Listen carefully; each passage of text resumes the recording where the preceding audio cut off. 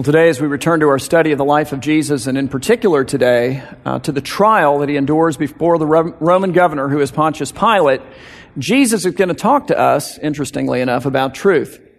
And I say that's kind of interesting because the reality is that the people who bring him to Pilate, the Jewish religious leaders who only the previous evening had showed up at Pilate's door, who only that prior evening had filed legal briefs and made legal arguments and made their case for why it is that Pilate should send a whole cohort of soldiers, 200 to 600 soldiers, along with them under their command to go arrest this Jesus, who have taken this Jesus and falsely charged him, falsely tried him, falsely convicted him. All of it's false, and who now will bring him back, as we'll see, Friday morning, the very next morning, to Pilate. Jesus is going to talk to us about truth in a context when these guys don't value truth. And Pilate doesn't value truth. Truth in this trial is manipulated. Truth in this trial is manufactured, and it's used, it's denied, it's rejected. It's really kind of no consequence whatsoever to anybody other than Christ, but to him, it's of major import. Jesus cares very passionately about the truth. And so in this context, he's going to talk to us about truth, and here's what he's going to say. He's going to say that what you do with God's word or with God's truth, and I want to pause and connect those two ideas because I don't want you thinking that those are two different things necessarily. I mean, as you look through John's gospel, the Word of God and the truth of God come together in the person of Jesus Christ, do they not? I mean, right out of the gate, chapter 1, in the beginning was the Word, and the Word was with God, and the Word was God, and then what happened? The Word became flesh, and He dwelt among us, and we beheld His glory. The glory is of the only begotten from the Father, and He was full of grace and what else? Truth. John 14:6, I am the way and the truth. Jesus is the living Word of God. He's the living truth of God. But so then also is the Bible. If you think back just a couple of weeks, on that same night that he's arrested, on that same night that he's betrayed, having taught his disciples and given them sort of their last volume of teaching, he prays for his disciples, but not just them, but he prays for us. And in part, here's what he says. He says, Father, take these people that you come to by your Spirit, that you make alive, that you call out of the world through faith in me, that you make clean though they are filthy, that you make whole though they are broken. This people, and sanctify them. It means set them apart. For what? For His mission. See, the very next verse, he says, Father, just as you sent me into the world, so I am sending them into the world. We are to be a sent people, and it's not on my mission or yours that we're sent on. Praise God, it's His. But Jesus says, I want you to take these people, I want you to sanctify them, I want you to set them apart for my mission, and here's how to do it, Lord, in the truth. And then he says, and your word is truth. So Jesus is going to talk to us about truth in a context in which truth is not valued by anyone other than Him, but it is passionately valued by Him. And He's going to say that what you and I do with God's Word or with God's truth, the truth that is Christ and the truth that is His Bible, His Word, His written Word that comes to us and says, listen, here is your Jesus. It calls us to faith in Him, and then it teaches us how to love Him and serve Him and worship Him by giving our lives to Him. Portion by portion, bit by bit. And living for Him. As by His Spirit we go forth and obey it. What you do, what I do, with God's Word, with God's truth matters. And here's the punchline, more than anything else. It matters more than anything else. And just like we're going to see this in the lives of these guys, there are other things competing with the value of the truth in their lives. There are other things competing with the value of truth in my life. And in your life. And what we're going to do today, and it's a little uncomfortable, and it feels kind of awkward, and you don't want to do it. It's kind of something that you resist because you know the Jewish religious leaders who hand Jesus over are really bad guys, and then Pilate, not much better, is we're going to kind of take up the mirror that John is handing us, that is them, and say, okay, is there any resemblance as I look into it? We pick up our study today in John chapter 18.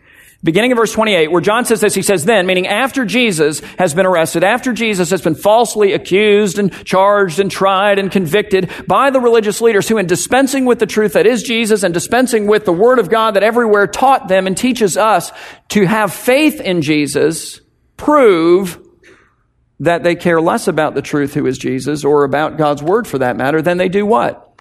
What they fear losing. And what is that exactly? Well, they fear losing their prestige. They fear losing their power. They fear losing their position amongst the people.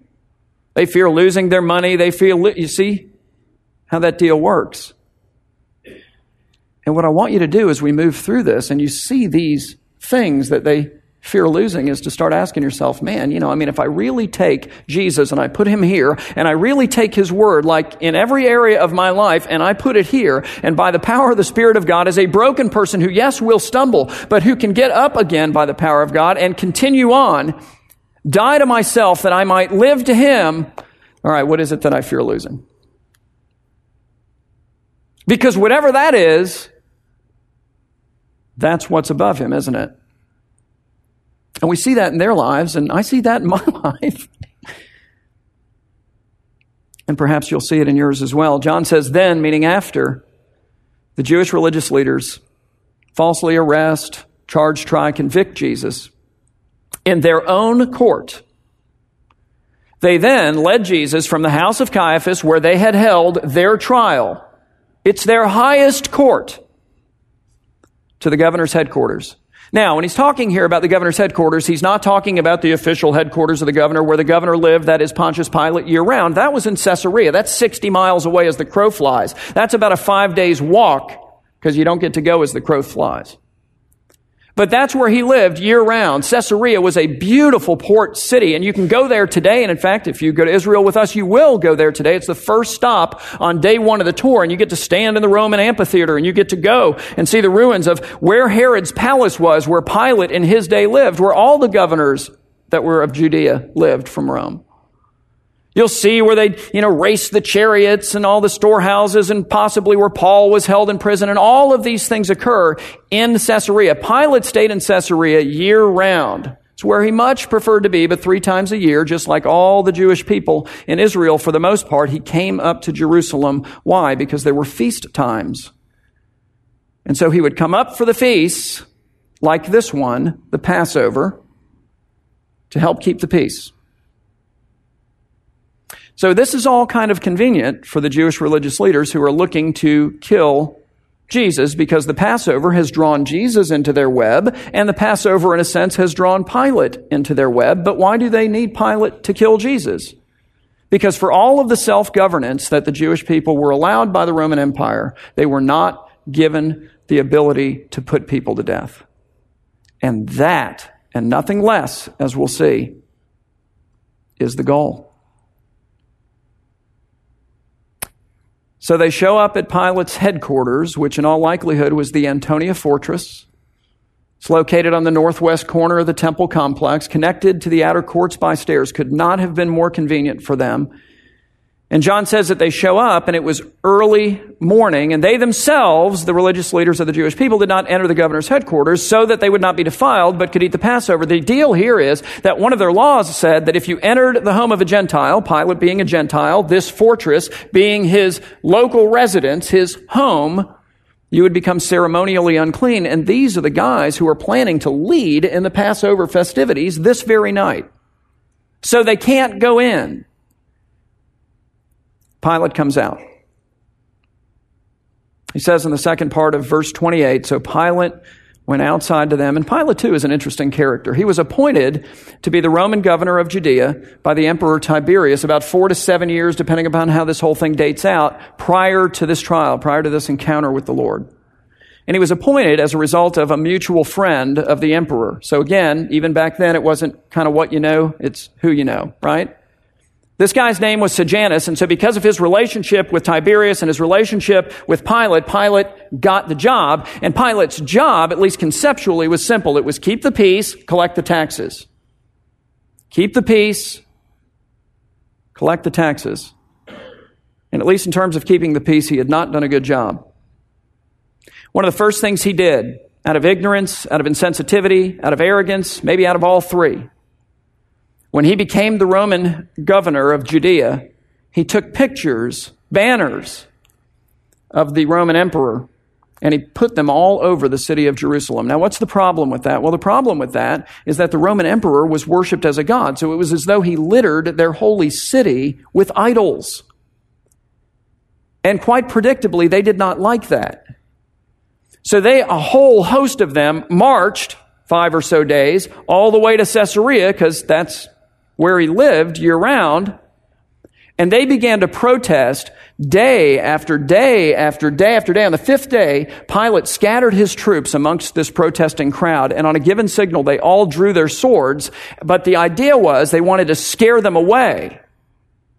And instead of running, the Jewish people literally bared their necks for Pilate's soldiers and said, "Chop our heads off. We will not back down on this." So guess who backed down and was none too happy about it? His job was keep the peace, guys, not slaughter the people. So he had to eat his words in so many ways, I guess, and he removed all of these different things from the city of Jerusalem. Not long after that, he stole from the temple treasury to build an aqueduct in Judea. How would you feel about that? Not long after that, he decorated his local palace there in Jerusalem with these shields, like what a soldier would carry. But on the shields was the emperor's name. Well, again, the emperor is worshipped as a god. Again, this is idolatry. And this time, the Jewish people not only protested, but they protested to the emperor himself, who was furious with Pilate. Commanded him to take all the shields down, and was thinking, this guy's kind of thick. I mean, he just doesn't seem to get it. And by the way, by the time that they show up now with Jesus, again in an uproar, Pilate's friend Sejanus, his mutual buddy with the emperor, had been executed by the emperor. So I think to say that Pilate is on the political hot seat is to make a massive, massive understatement. But then again, I would remind you that what you and I do with God's word, with God's truth, well, it matters more than anything else. So what will he do? The religious leaders show up. They show up with Jesus. They can't go in. Verse 29, it says, "So Pilate then went out to them." And then listen to what he says. It's so offensive to these guys. He says, "What accusation do you bring against this man?" Now that is legal language in that day. He's saying, "I am officially opening a trial." And that is the last thing that they expected, because again, only the previous evening, they had come to see him. They had filed their legal briefs. They had made their arguments. They had said, "We need 200 to 600 soldiers." Surely they gave him some idea of what the charges are. He understood the previous night they were going to arrest this guy. They were going to take this guy, and their own Sanhedrin, their Supreme Court, if you will, was going to try this guy. And clearly now when they show up with this guy, it's clear that they've convicted him, that they have found him guilty. So they don't show up, expecting him to now conduct his own trial. They show up expecting him to go, "Oh, wow, okay, rubber stamp. Now we'll execute him." But he doesn't like these guys. And they don't like him. And he's suspicious about the way they've handled this whole deal. He's pretty well convinced that they're not, actually trying to get Jesus killed because Jesus has done something worthy of getting killed for, but rather out of envy, rather out of spite. It's just an opportunity for him to kind of stick it to these guys. And as the trial progresses, he starts to become suspicious that maybe there's something unique about this Jesus too, by the way, which sort of freaks him out. So he says to them, "What accusation do you bring against this man?" Thus opening his own trial. And they're none too happy about it. And so they answer him very disrespectfully. "If this man were not doing evil, we would not have delivered him over to you." Duh. What's your problem? Thought we had this all worked out. And so Pilate, who feels their disrespect and resents it, says to them, "Well, then fine. Take him yourselves and judge him by your own law," knowing that they had already done that. And the only reason they were there is so that he could kill Jesus for them. He's forcing them to grovel a little bit. He's making them to confess that they need him at the very least. and that they're under him in some sense. And it works because it says that the Jews, no doubt resentfully, said to him, "It is not lawful for us to put anyone to death." So he has outed them. But then look what John says. He says, "This was to fulfill the word that Jesus had spoken, to show by what kind of death he was going to die." Under Jewish law, if they were going to execute you, which again, they didn't have the power to do, but if they were, they would have stoned you. That was the method. Under Roman law, unless you were a Roman, this was considered beneath the Roman. Even if you did something worthy of execution and you were a Roman, crucifixion was so bad, they wouldn't subject you to it. But if you were not a Roman, like Jesus, it was crucifixion. And the Lord had already told these guys, "Hey, I'm going to be crucified. I will die on a tree. After 3 days, I'll be raised from the dead." And they were just like, "What?" And they still don't get that even yet. But if what the Jewish religious leaders are doing with Jesus here is really fulfilling the word that Jesus has spoken, if what Pilate is going to do here really fulfills the word that Jesus has spoken, then let me ask you, who's really in charge here? It's the one who looks the weakest. It's the one who is submitting to the Father's will. It's the one who values nothing above truth. It's pretty powerful. And so then John tells us that Pilate entered his headquarters again and he called for Jesus to come inside with him so that he could question him away from these guys. Okay? He wants to have a little private time with the Lord. And he said to him, once he gets him inside of the house while they're all out there rioting, he says, "Are you the king of the Jews?" Now, where did that come from, if not from the previous night? So he knows what they're going to claim about him. And why is that even an issue? Okay, yeah, you're the king of the Jews. Big deal. Well, it was a big deal. If there was one thing that Tiberius, with whom Pilate was already kind of, in a tenuous relationship with at this point, would not tolerate, it was a rival king, a vassal king, one who admits that the emperor is the emperor and serves and lives for the emperor, fine, but not a rival king, one who comes with his own kingdom. Those guys were executed over and over and over and over and over again, and on a cross.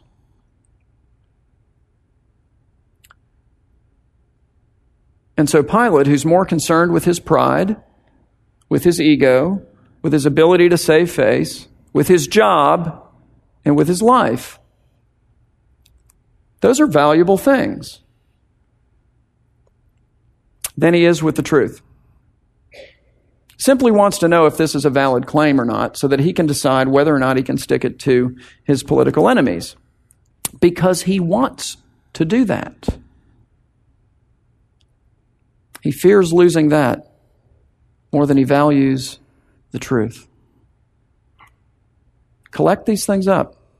Prestige, power, position, money, pride, ego, saving face, job, life.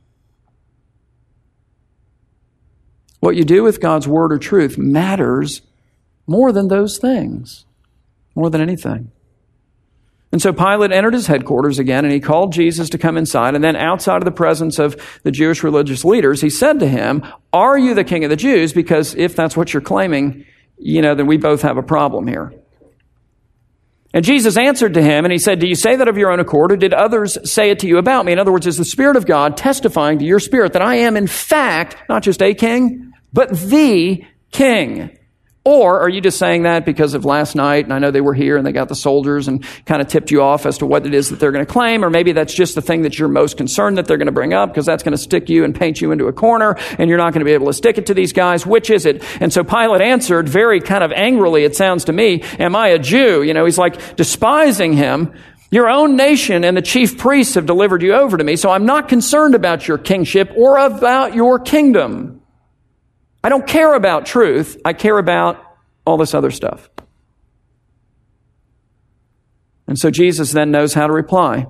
Pilate says, "What have you done?" And Jesus answered, "My kingdom." Now hang on, because if you have a kingdom, then you are a king, right? So he's admitting to being a king, as Pilate picks up on, but he says, my kingdom is not of this world, and so therefore it's no threat to Caesar. And here's the proof. If my kingdom were of this world, my servants would have been fighting, that I might not be delivered over to the Jews, but my kingdom is not from this world, and so it's not advanced by the sword, and it's not even advanced by the preservation of the very life of Jesus. In fact, just the opposite. How is the kingdom of God advanced?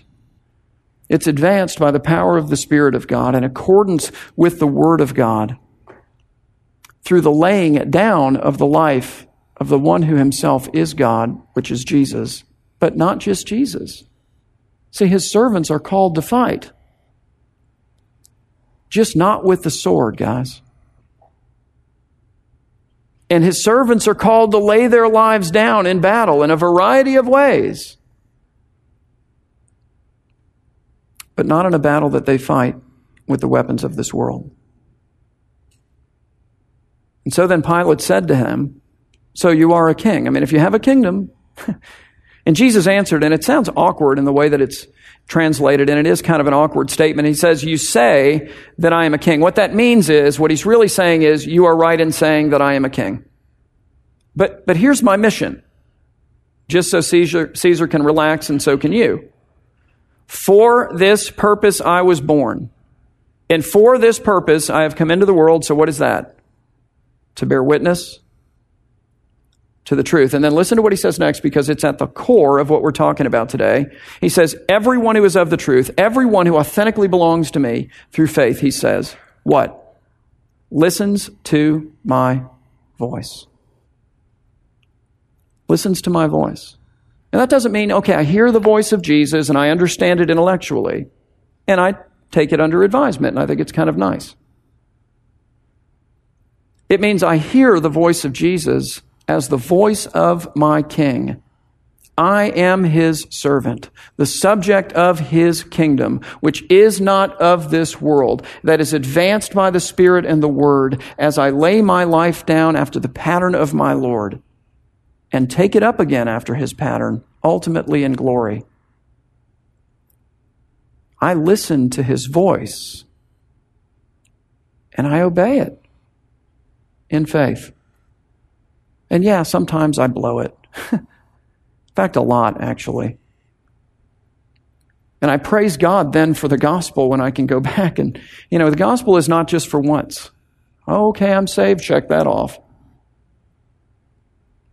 The gospel is a life of repentance in which we're dying more and more unto sin, and we're taking up more and more of the Word of God and living more and more unto righteousness. Jesus has not set us free from our sin, guys, so that we can then run off and live like these people.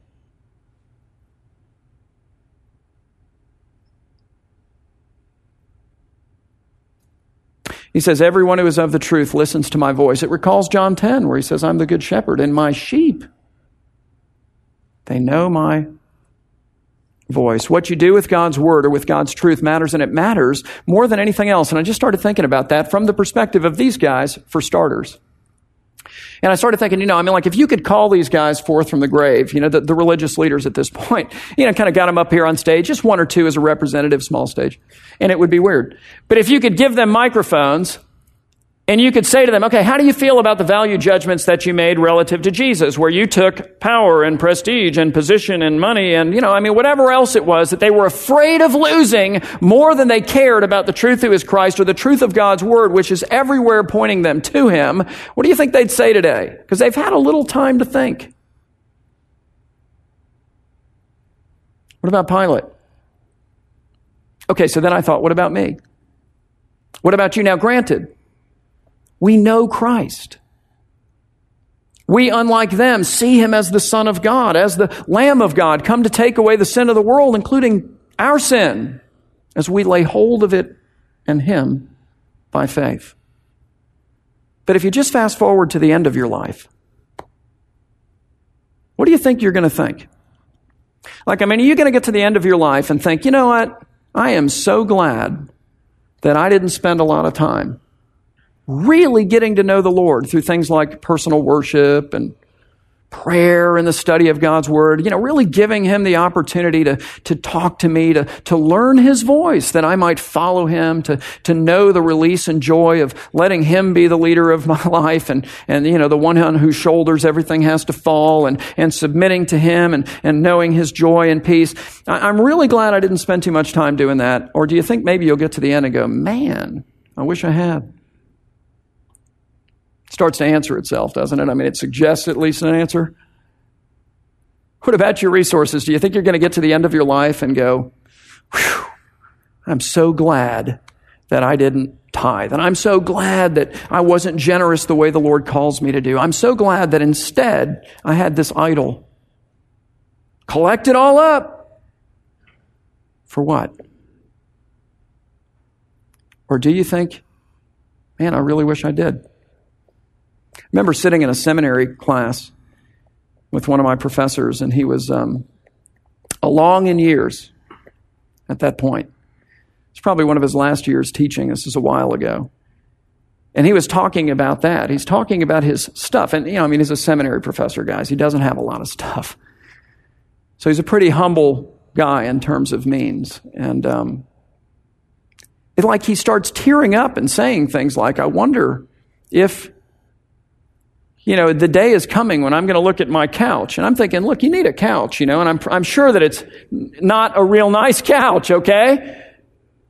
But is the day going to come where I'm going to look back on my life and say, how much did that couch cost? What could I have done with that? What could I have done with that? How much? If you start playing that game, it hurts. Just know that.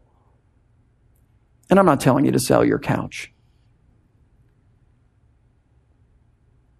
Start at the end and look backwards and ask yourself, when I get to the end, will I be thankful for this? Or will it be, I wish I had? What about comfort? It's uncomfortable, for example, to follow Jesus openly. It's just, frankly, awkward at times.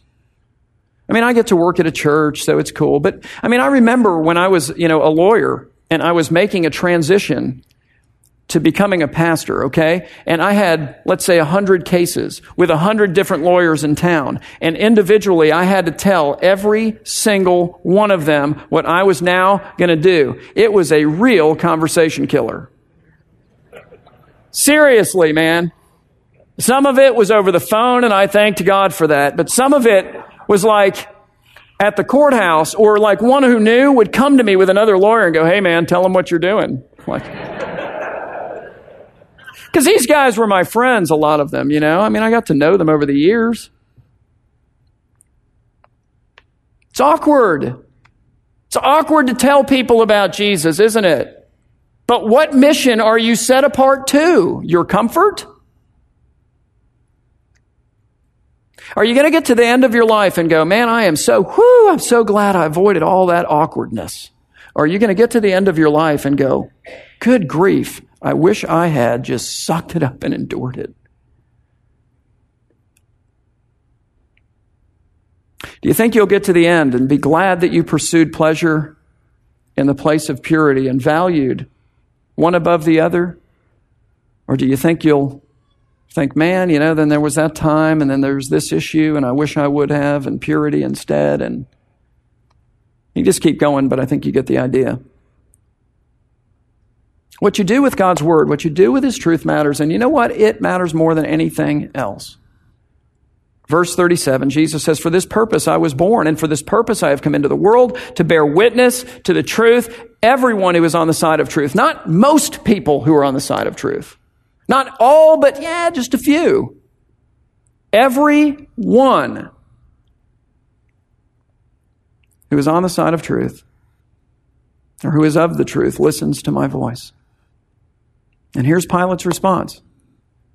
Probably cynically, he says, what is truth? And now what I want to do is just read you, for the most part, sort of the rest of the story that leads up to the point where Pilate takes the Lord and turns the truth over to be crucified, which is a huge illustration of how much he cares about the truth and of how much he cares about you.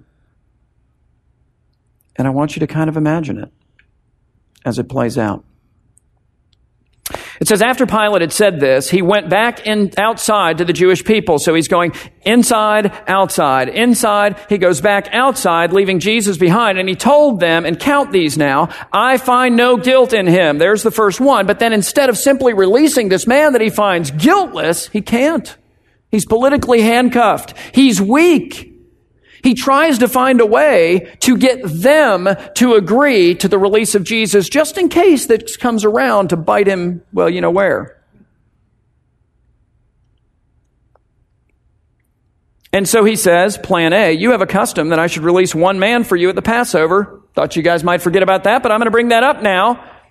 So do you want me to release to you the King of the Jews? Can you hear the mockery in his voice?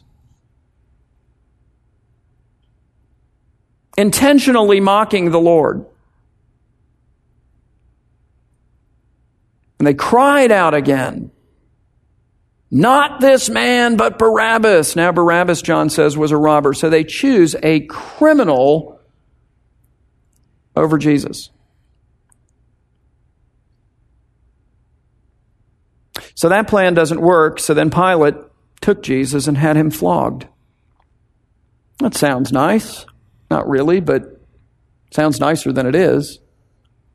Had him tied to a pole, stripped naked, and had a handful of his soldiers take whips with many tails and sharp objects in them, glass, nails, and literally whip him over and over again with his hands up, and then having stuck all of that in him, yank it off. Until they would literally stop because they're tired of doing it. He took Jesus and flogged him. And the soldiers twisted together a crown of thorns for this king. And they put it on his head and arrayed him in a purple and a royal-looking robe, which probably stuck to his back.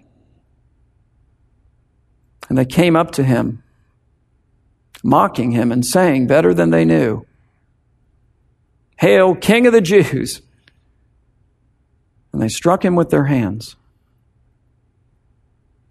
Pilate went out again and said to them, See, I am bringing him out to you. Do you understand what his plan is here? His plan is to so grind Jesus into the dust, to so humiliate Jesus, to so belittle Jesus, to beat him literally, physically beyond recognition, to present him as so shredded and so weak and so humiliated that it would evoke the pity even of these people, and no one could possibly in their right mind argue that this man is a threat to anyone.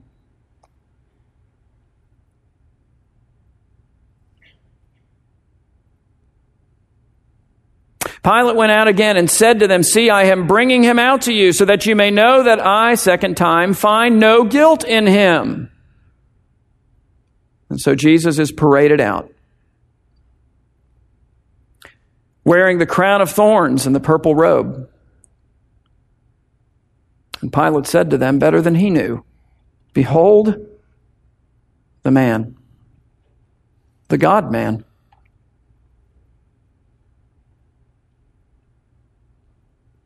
The one who's actually in charge. The one who's even redeeming their wickedness in some sense, in that he's putting it to his own use. He's receiving it and taking it unto himself in the place of those over whom he sits as king.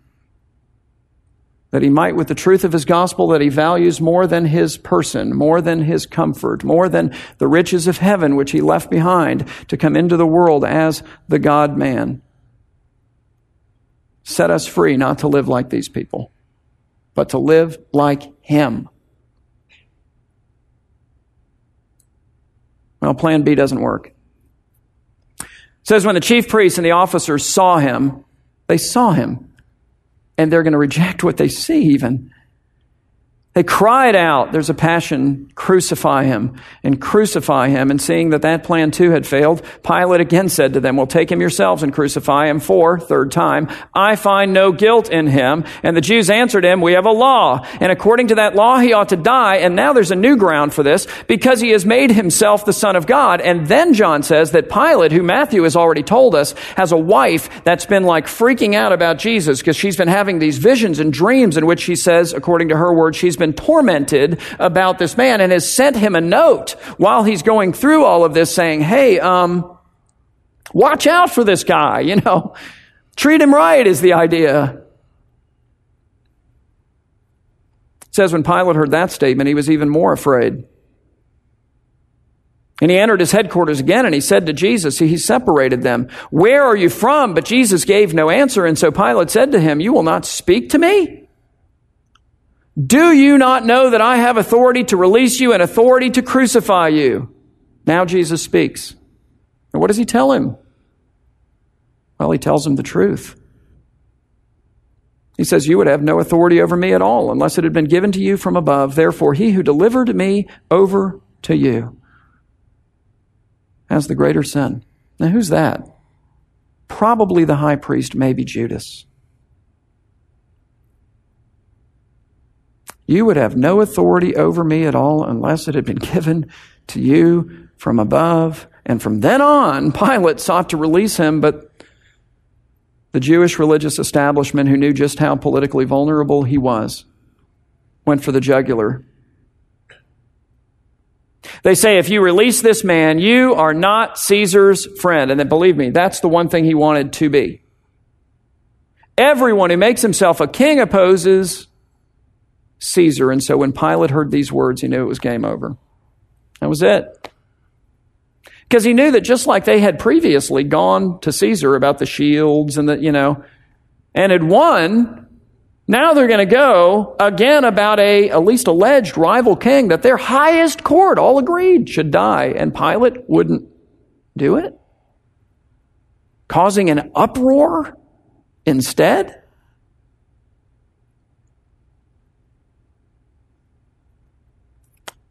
And so he brought Jesus out and sat down on the judgment seat at a place called the Stone Pavement, in an Aramaic, Gabbatha. And now it was the day of the preparation of the Passover, and it was about the 6th hour, and he said to the Jews, behold, your king. And they cried out and said, there's some things that we value more than him.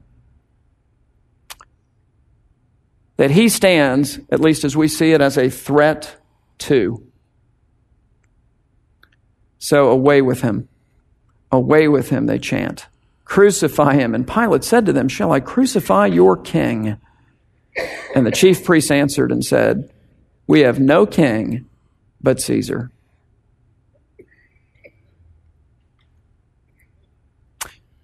So Pilate delivered the living word of God and the personification of all truth, and the one of whom the whole Scripture points him and me and you to, over to them to be crucified, which of course Jesus willingly submitted to, because that's how much he cares about the truth, and that's how much he cares about you.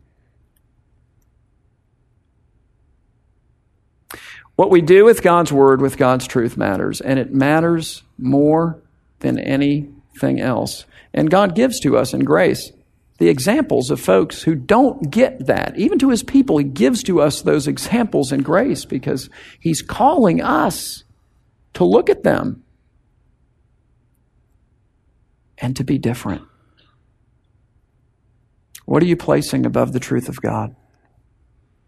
What do you look at and go, if I really put him here and I follow his word, I fear that I'm going to lose.